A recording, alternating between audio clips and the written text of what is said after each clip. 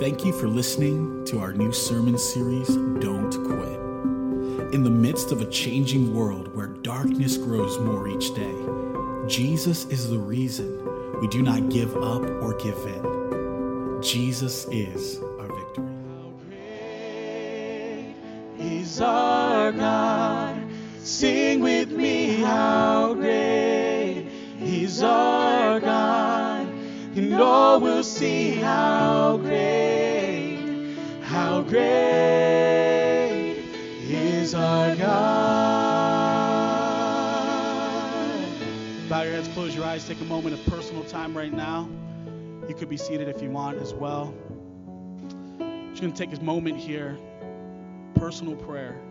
You may not have been able to do it this morning, but here's your opportunity right now to speak to the Lord and ask the Holy Spirit to do a work in your heart.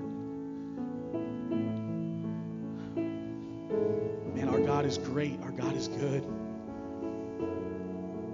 And may that song never get old at this church. May it always be heralded that He's good, that He's great, greater than any God.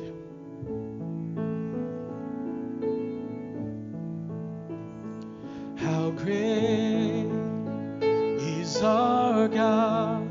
Sing with me, how great is our God? And all will see how great is our God. Sing that one more time together. Ready, church? How great is our God? Sing with me, how great is our God, and all will see how great is our God. Father, we love you, we thank you. We pray that you bless the next few moments of our service. May you get all glory, honor, and praise. In Jesus' name, amen. You may be seated. Amen. Children, you may be dismissed at this time. Thankful for those that serve in our children's ministry. So thankful for Fernando and the Spanish Sunday school class that that's been growing, and I'm thankful for his ministry to those that speak Spanish, and I'm thankful for him and his ministry. Take your Bibles, please. Turn to 2 Thessalonians chapter 2. 2 Thessalonians 2, please. If you're going to use the Bible that is in the seat there, it's page 1667.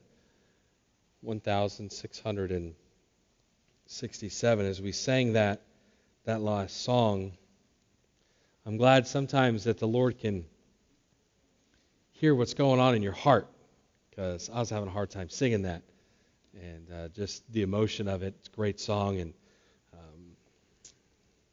sometimes inside you're just screaming unto the Lord like, yes, and it doesn't always come out, and thankful for that. 2 Thessalonians 2, we're going to begin reading in verse number 13. 2 Thessalonians 2, verse 13. Thankful that you're here.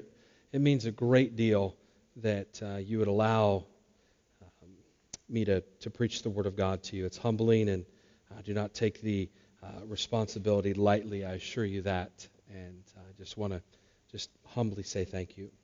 Verse 13, 2 Thessalonians 2, it says, "But we are bound to give thanks always to God for you, brethren, beloved of the Lord, because God hath from the beginning chosen you to salvation through sanctification of the Spirit and belief of the truth, whereunto He called you by our gospel, to obtaining of the glory of our Lord Jesus Christ. Therefore, brethren, stand fast, and hold the traditions which ye have been taught, whether they be by word or our epistle. Now our Lord Jesus Christ Himself, and God, even our Father, which hath loved us and hath given us everlasting consolation or encouragement and good hope through grace, comfort your hearts and establish you in every good word and work." Let's ask the Lord one more time to pray as I preach this morning on this, to stand firm in Christ. How you and I can stand firm in Christ. Let's pray. Father, we thank you for your word, and Lord, we thank you that this is your letter to us. It's how we get to know you and we get to know your heart and, Lord, what you desire for us. And Father, I ask that, Lord, you would help me as I desire to articulate, Lord, what you've placed on my heart this week. And this text isn't without its challenges. And Lord, I pray that you would help us glean from it. And Lord, may you get all the glory for everything that's said and done. And we pray all this in Jesus' name. Amen. And so how do you and I, how do we stand fast, or how do we stand firm in Christ?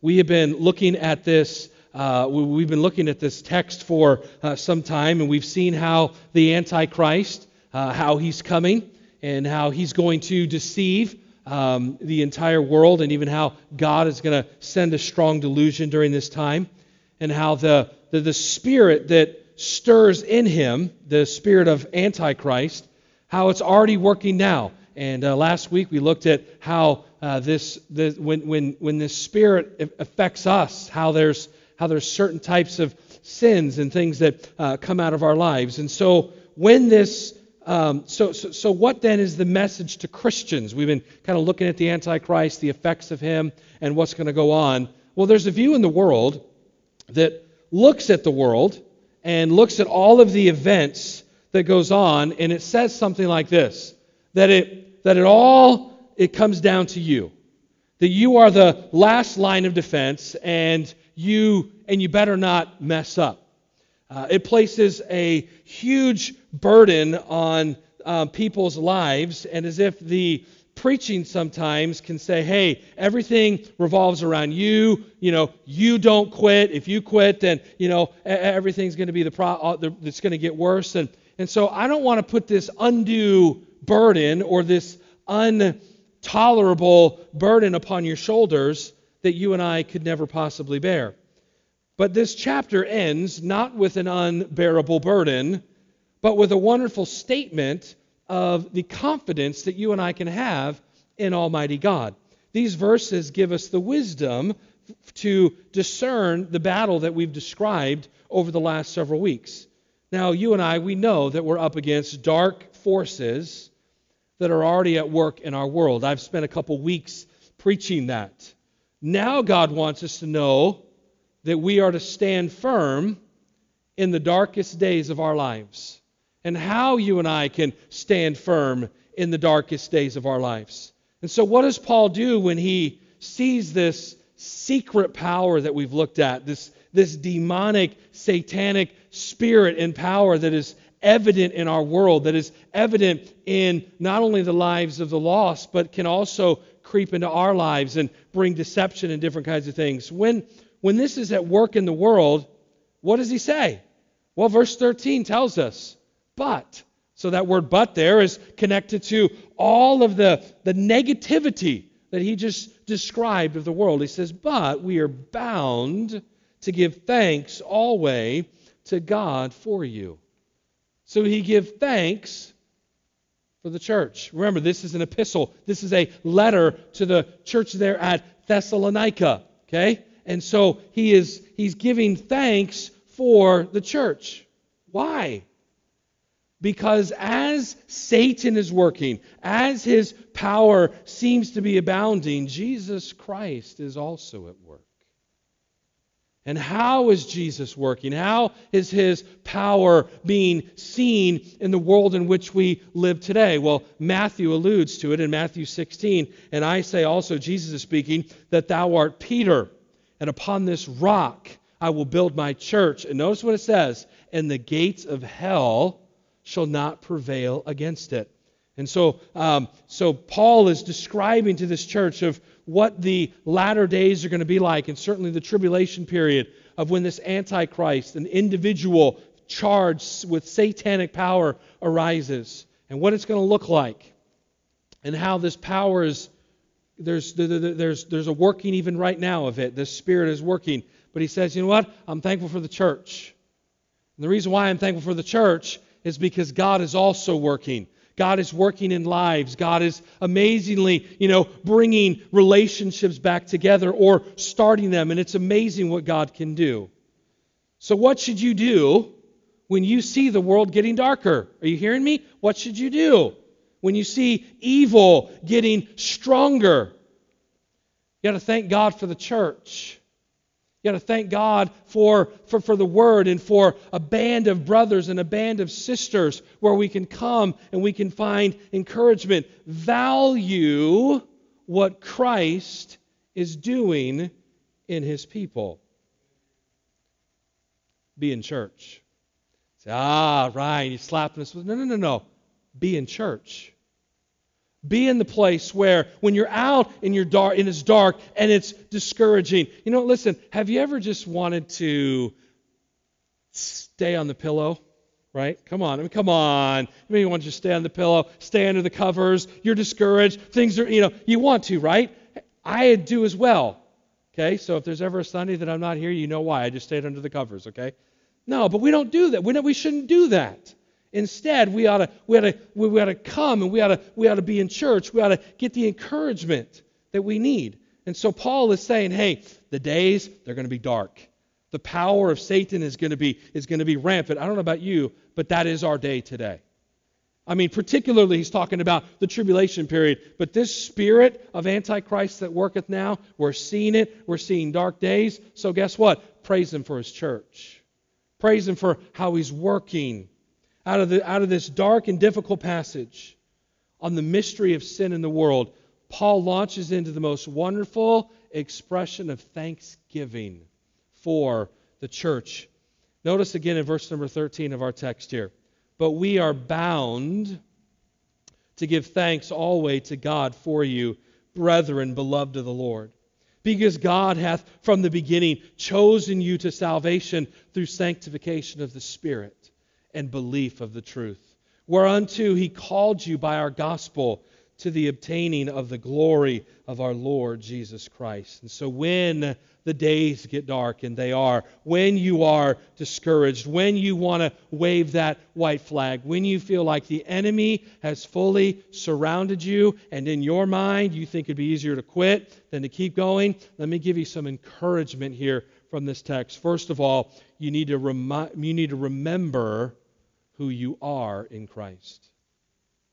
You and I this morning, we're going to get a reminder from this text of who we are in Jesus Christ.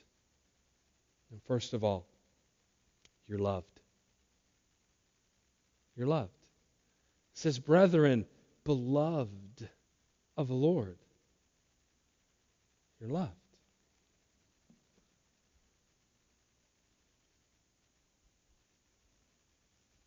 Take that in. Let's slow down a little bit. Take it in. You're loved by God. Oh, Ryan, I already know that. No. Remember it this morning. That you are loved by God. No matter how dark the world becomes around you, understand the context with which Paul is now giving us these beautiful truths. No matter how dark it gets, God loves you. No matter how dark the world around you becomes, you are loved by God. It is one of the greatest of truths. Listen to me, this is more than pity. It is wonderful that God pities us. It is wonderful that God feels what we feel. That's wonderful. But no, this is more than that. God, He loves us. This is more than just simple compassion. This is more than benevolence upon us. It is a wonderful truth that God's heart is moved by our situations. It's wonderful that He would do something about it. But this is more than compassion. This is the fact that God loves you. The quality of love that you and I experience in our life is determined by the capacity of the person with which you are loved by. Let me give you an example. My wife, Sarah, has more of a capacity to love me than my son, Blake, who's 5. I notice I did not give my wife's age. We're not going there, okay? You're welcome, babes. All right? But my wife, who's, been around just a little bit longer, maybe you add a 1 in front of that, 15.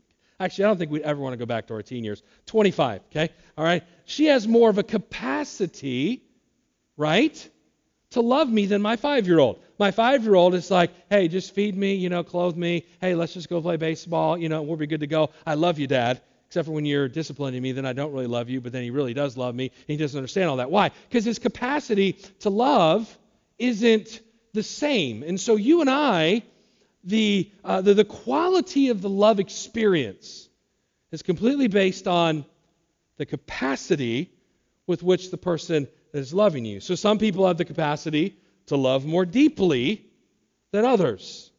To be loved is good. To be loved deeply is a great blessing. Think about the capacity of Almighty God to love. Think about that. Try to take that in. God loves you. Loves you. You are the beloved of God. That's your position. Remind yourself of that this morning. Let me say secondly here, you were planned for in your salvation and sanctification. You were loved by God, and you also were planned for in your salvation and sanctification. Look at verse number 13 again.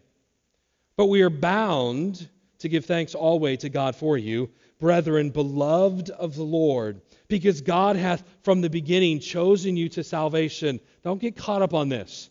Through sanctification of the Spirit and belief of the truth. And so as Paul considered the salvation of his brethren, Paul was aware completely of the sovereignty of God. From the beginning, God had chosen them for salvation long before man ever needed a Savior.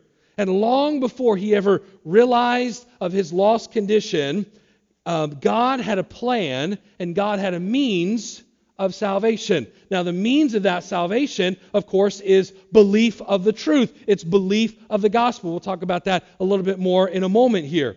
But prior to even the creation of man, God had ordained his Son. Before the foundation of the world, the Bible says, he was slain. God, before everything, said, you know what? I'm going to choose the way in which man can be saved. And man can be saved through the sanctification of the Spirit. That happens at salvation. Another theological message all in of itself. But it happens when we believe the truth. If you go to Ephesians 1, there's the same simple principles that Paul teaches there in Ephesians 1, that we believe the gospel that has been preached unto us. And so prior to even creation, God said, hey, I got a plan for you. I'm going to allow my Son to die on the cross. You're going to live in a fallen state because of sin, but I'm going to allow him to take care of that sin. The Lord made a way for humanity to be saved through Christ. It's amazing. God knew that we would all sin. God knew that we would all need a Savior. He knew that the only way of redemption was going to be through the sacrifice of his only begotten Son. Oh, he knew we were going to try to work to get there. He knew in the garden that Adam and Eve were going to sow fig leaves with themselves. They all of a sudden were going to get a conscience. All of a sudden they're like, oh, wow, we're naked. Who told them they were naked? It's called guilt. That sin had creeped in, and they decided to put fig leaves. They were going to use plants to cover themselves. And God says, no, that'll never do. I gotta slay an animal. I gotta shed some blood. And then you got the just all of the shedding of blood throughout the Old Testament to the ultimate shedding of blood in Christ. When John said, behold, the Lamb of God, which taketh away the sin of the world. He knew that Christ was going to be the only way. And so before the foundation of the world, he chose that to be the way. Somewhere in eternity past, a sovereign God made provision for our salvation. He chose to make a way of reconciliation for you and for me. And Paul knew the difficulty that the church in Thessalonica was facing. There was such false doctrine that was being spread around the second coming. Remember how he opens up the chapter? He says, listen, some of you, you're worried that you've already missed the resurrection. Okay? It's not happened yet. Whether by word or by deed, he talks about it at the beginning. So this false doctrine was kind of going through the church. And so he's like, no, let me address that. There's going to be this great falling away first. This man of perdition, this man of sin is going to be elevated. There's going to be sin just rampant in the world. And he understood the difficulties that these people faced. He knew the great opposition that there was going to be to their faith. I don't know about you, but it seems at times hard to live for Jesus today. Our culture is such an affront to everything that we want to do with right. And so Paul offers these words of comfort as he praised the Lord for their sanctification. He knew the Lord would enable them to endure through the Spirit. He knew as the believers walked with the Lord that their faith would increase as they would be nurtured and matured in Christ. We too need to be thankful for the growth of one another. Paul is saying here in this text, he's like, but we are bound to give thanks. You and I, we ought to be thankful that there are brothers and sisters in Christ that are growing, that are nurturing. You guys, we ought to be sanctifying. We ought to become more like Christ each and every day. Continued sanctification, becoming like Christ, is essential for the church to prosper. It's essential. So here's what I want to ask you here real quick this morning. How's your walk? You as an individual, you as a family, and then you, of course, as a collective church family or church body here at Redwood. Are you growing? Are you becoming more like Christ? Are you becoming what He desires for you to be in your life? Because listen, when you and I begin to remember what we are in Jesus Christ, that is going to help you be able to not quit. I know a lot of people that have quit over the years. Say, psh, I'm done. I'm done with Christianity. It's easier to live for the devil. And there's actually some truth to that, right? It's easier just to say, I'm done. But it's not what is worth it. It's not is what you have been redeemed for. You and I have been redeemed for the sanctification process. And so as the world offers things that appeal to your flesh, that appeal to my flesh, we must continue to seek the Lord. We must continue to get in the Word of God and to get a closer relationship with Him. And so He saved us. He loves us. He prepared for your salvation. He gave you Christ. He prepared for your Christian walk by giving you the Spirit. Long before you were ever in existence, you were on God's mind. So He planned for you. Let me say this thirdly, you're called. You're called. Verse 14. Wherefore unto He called you by our gospel. The gospel is the good news that Jesus died and that He was the sacrifice for our sins and that He rose from the dead as He was buried in that grave for 3 days and He was raised to new life. God calls people through the gospel. And that is why the gospel must be a central focus of any church. Okay? He's giving praise to the church. He's saying, thank God for the fact that God loves you. Thank God that He planned for your salvation. Thank God that He planned for your sanctification. Okay, listen. That was all pre. God's like, hey, I love you. I'm going to give you Jesus. I'm going to give you the plan is the Holy Spirit to sanctify you. Now, believe the gospel. I'm going to call you through the gospel. And that's why we preach the gospel every single week. As you believe the gospel, these gifts are yours. You will find that you are loved. You will find that you are chosen and saved and sanctified through the believing of the gospel. It is through the gospel that God lays hold of you. So you're called. But then also, your current position, if you are a believer, is you are glorified. You are glorified.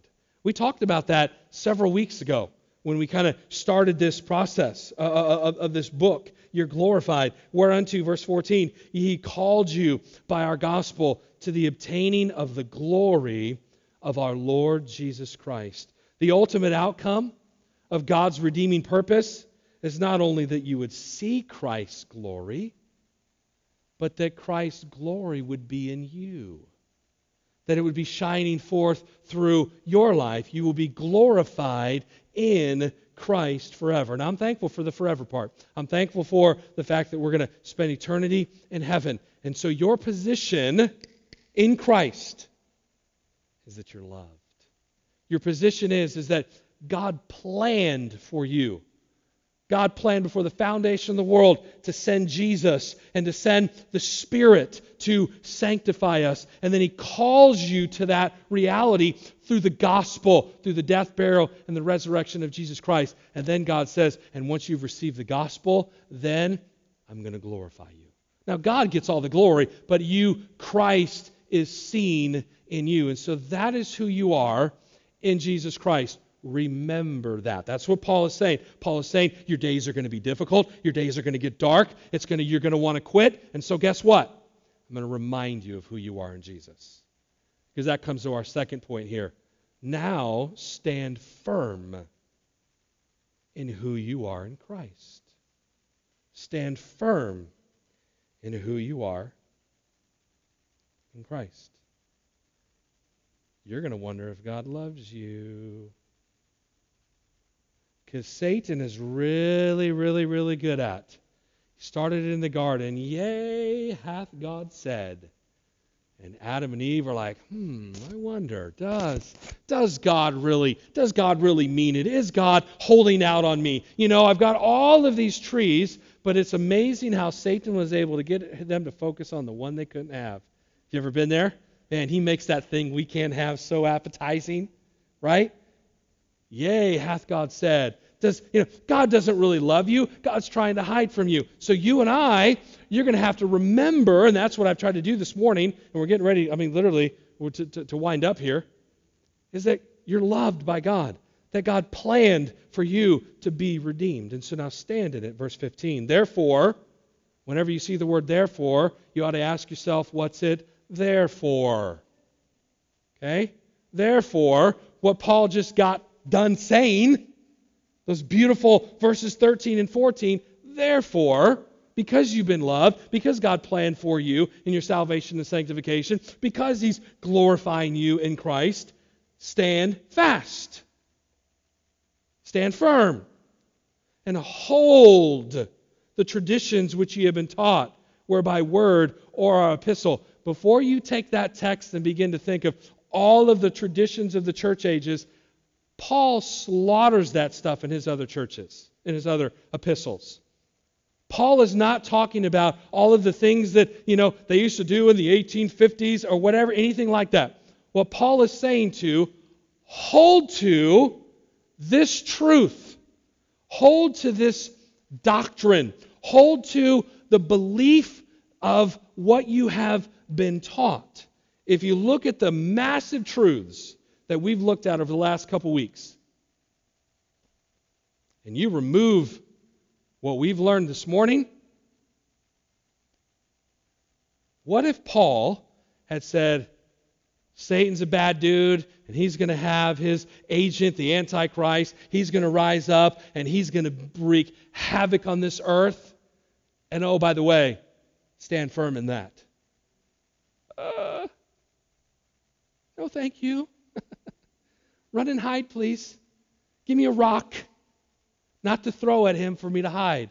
But instead, what Paul does, he says, hey, I'm going to thank God. Yeah, there's this evil power working, but you know what? There's also an amazing power working in the church. And oh, by the way, that's a greater power.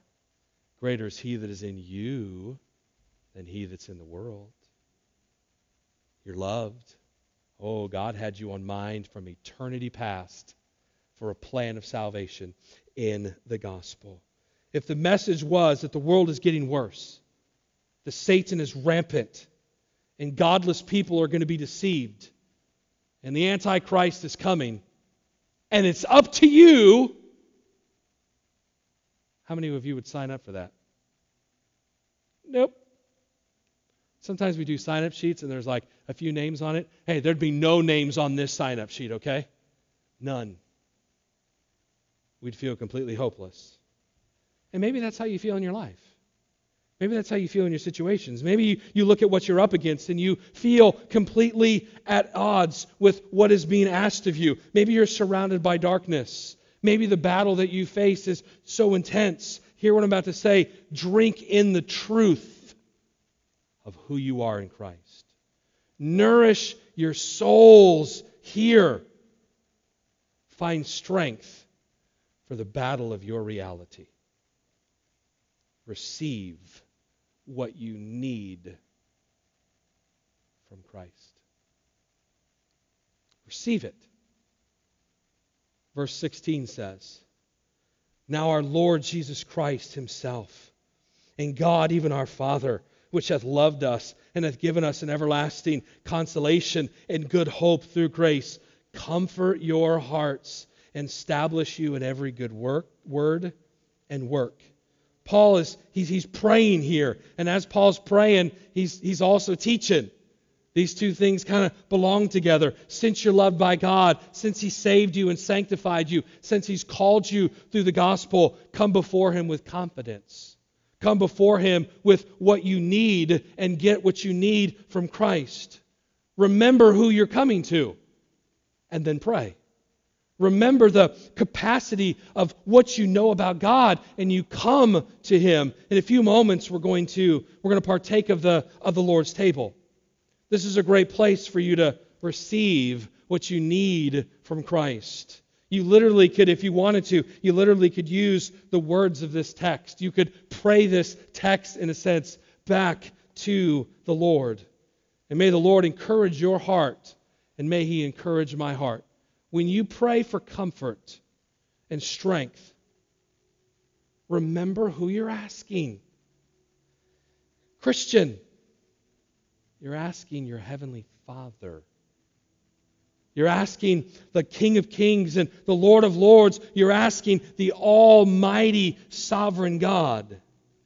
This Lord is the one who gives us this eternal consolation, or this encouragement, this good hope. Now, how did He do that?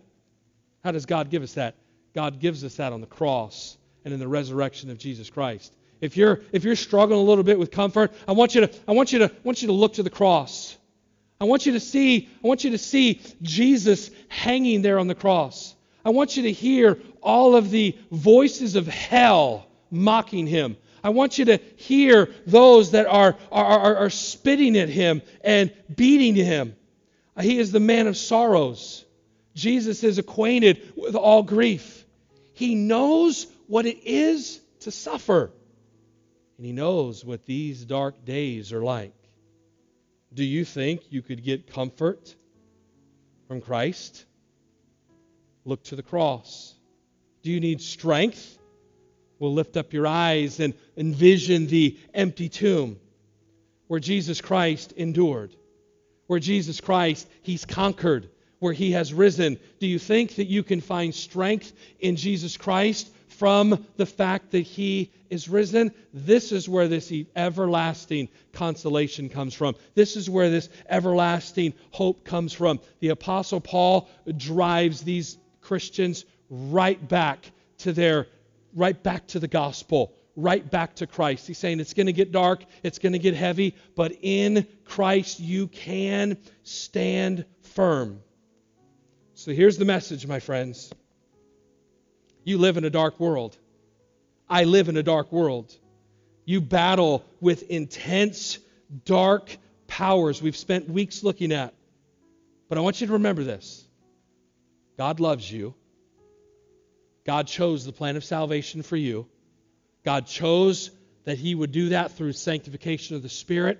And then He calls you to the gospel. And He says, then I'm going to glorify you. Now, in the light of that truth, stand firm.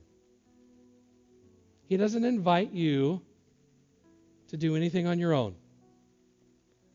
He says, you're struggling, Ryan? You're struggling, Sally? There's no Sally in here, so that works. Hey. Paul's like, hey, come with me. Hey, come with me. Let's go back to the cross. And you'll find what you need to stand in that. stand in Christ.